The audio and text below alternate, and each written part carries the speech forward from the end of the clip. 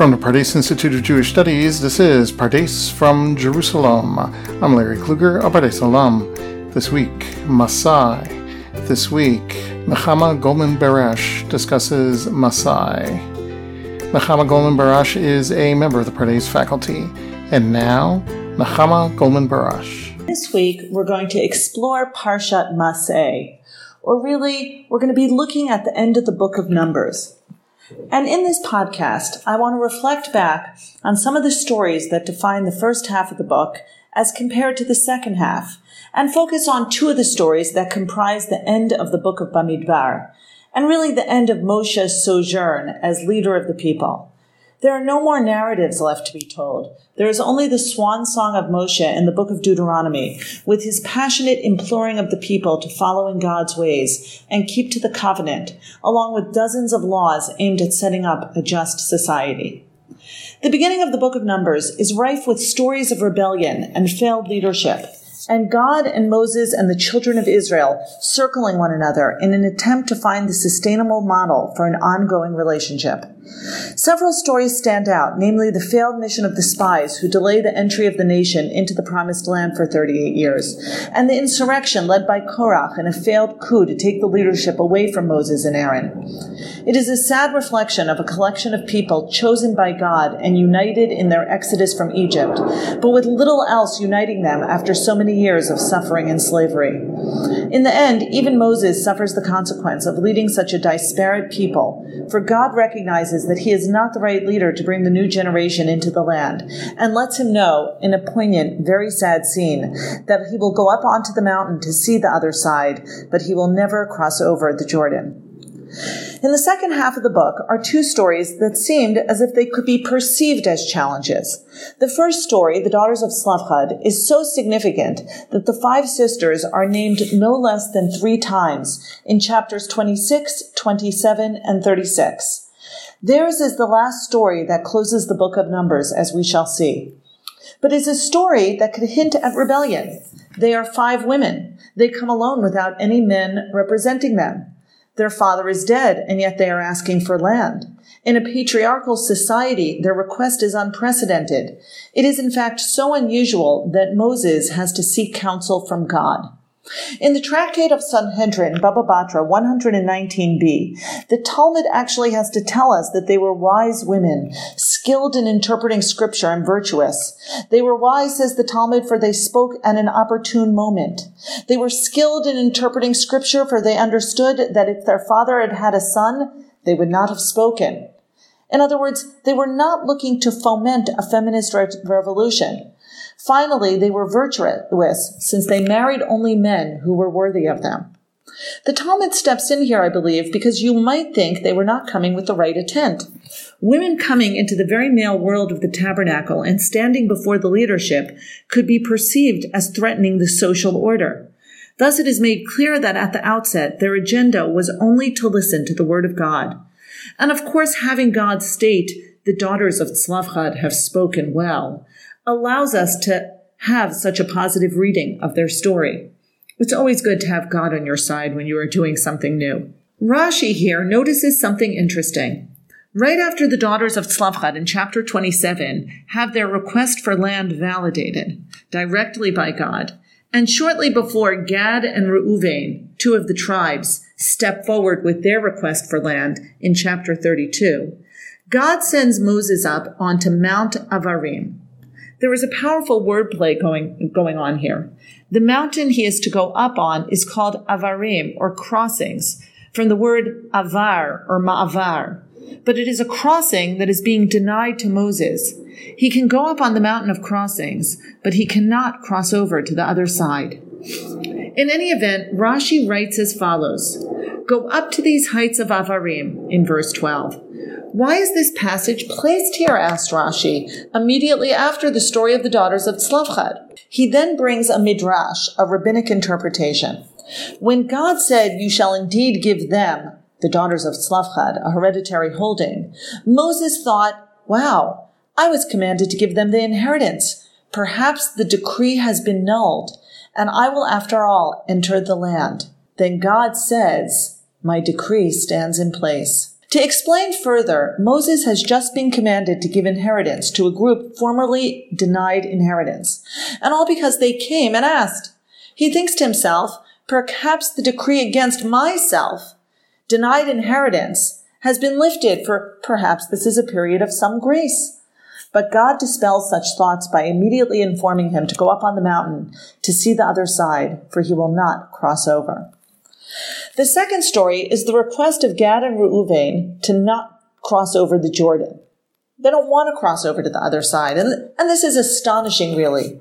For 38 years, the nation has been holding its breath and waiting for time to pass so they can cross into the land promised by God.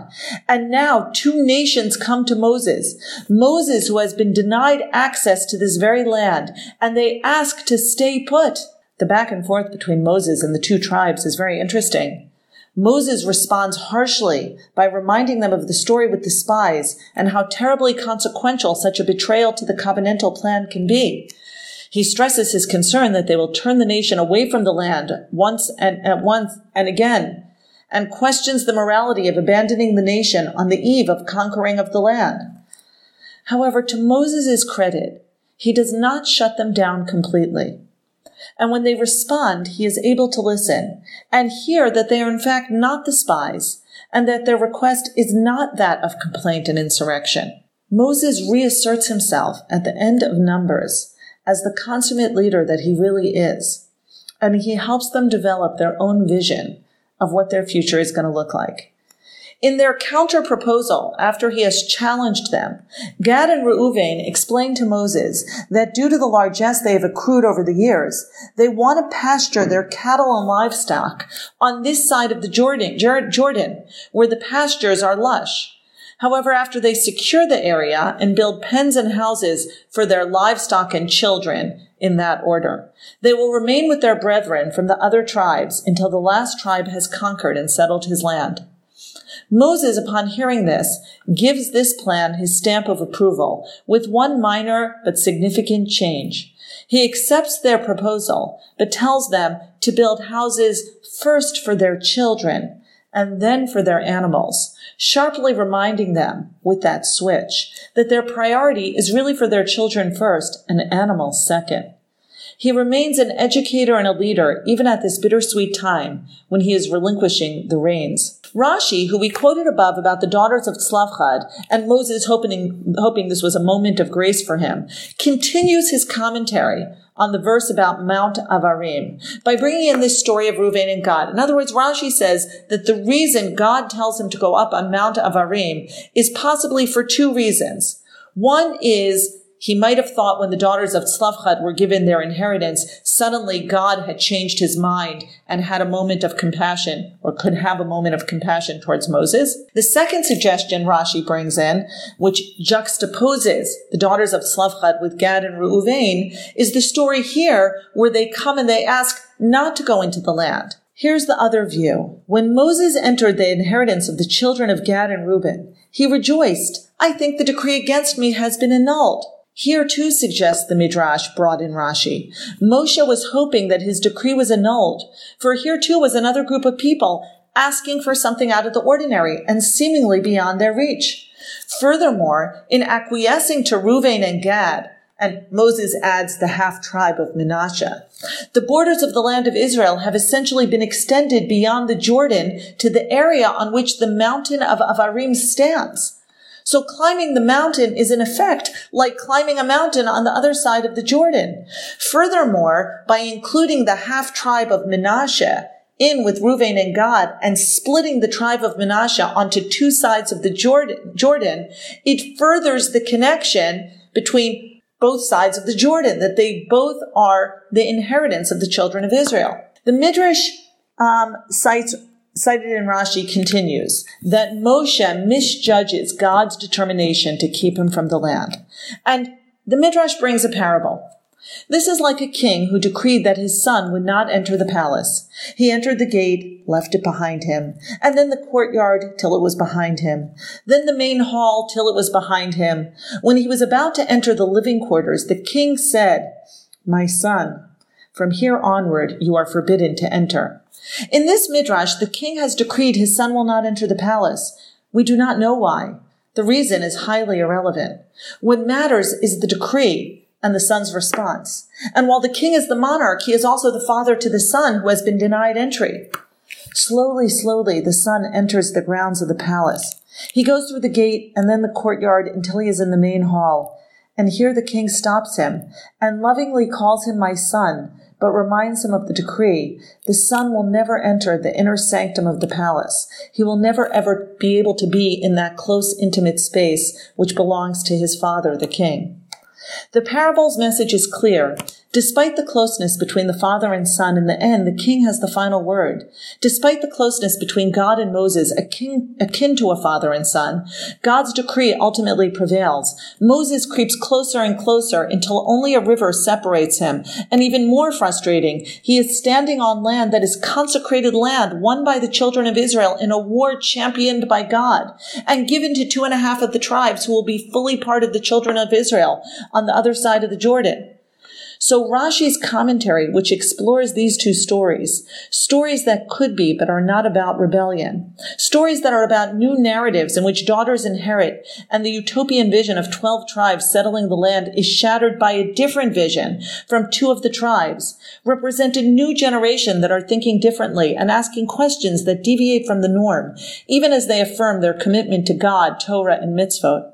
Moses, at the end of his life, sadder and wiser, remains a leader who listens to his flock and recognizes, finally, that they will journey on without him, and they will find their own version of what the promised land will be.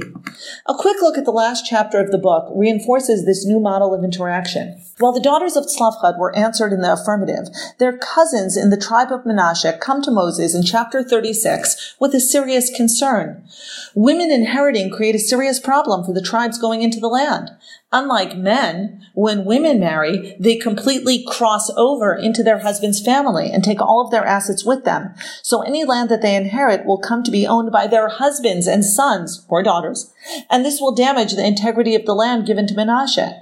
If each daughter marries into a different tribe, then there will be 5 pockets of land within the tribe of Menashe's borders that will actually belong to other tribes, and they perceive this as an injustice to the entire tribe's nachala, or the allotted portion for the first generation going into the land of Israel. We are told that Moses, at God's bidding, finds an answer that both maintains fidelity to Tzlafchad's portion as well as alleviates the anxiety of the tribe.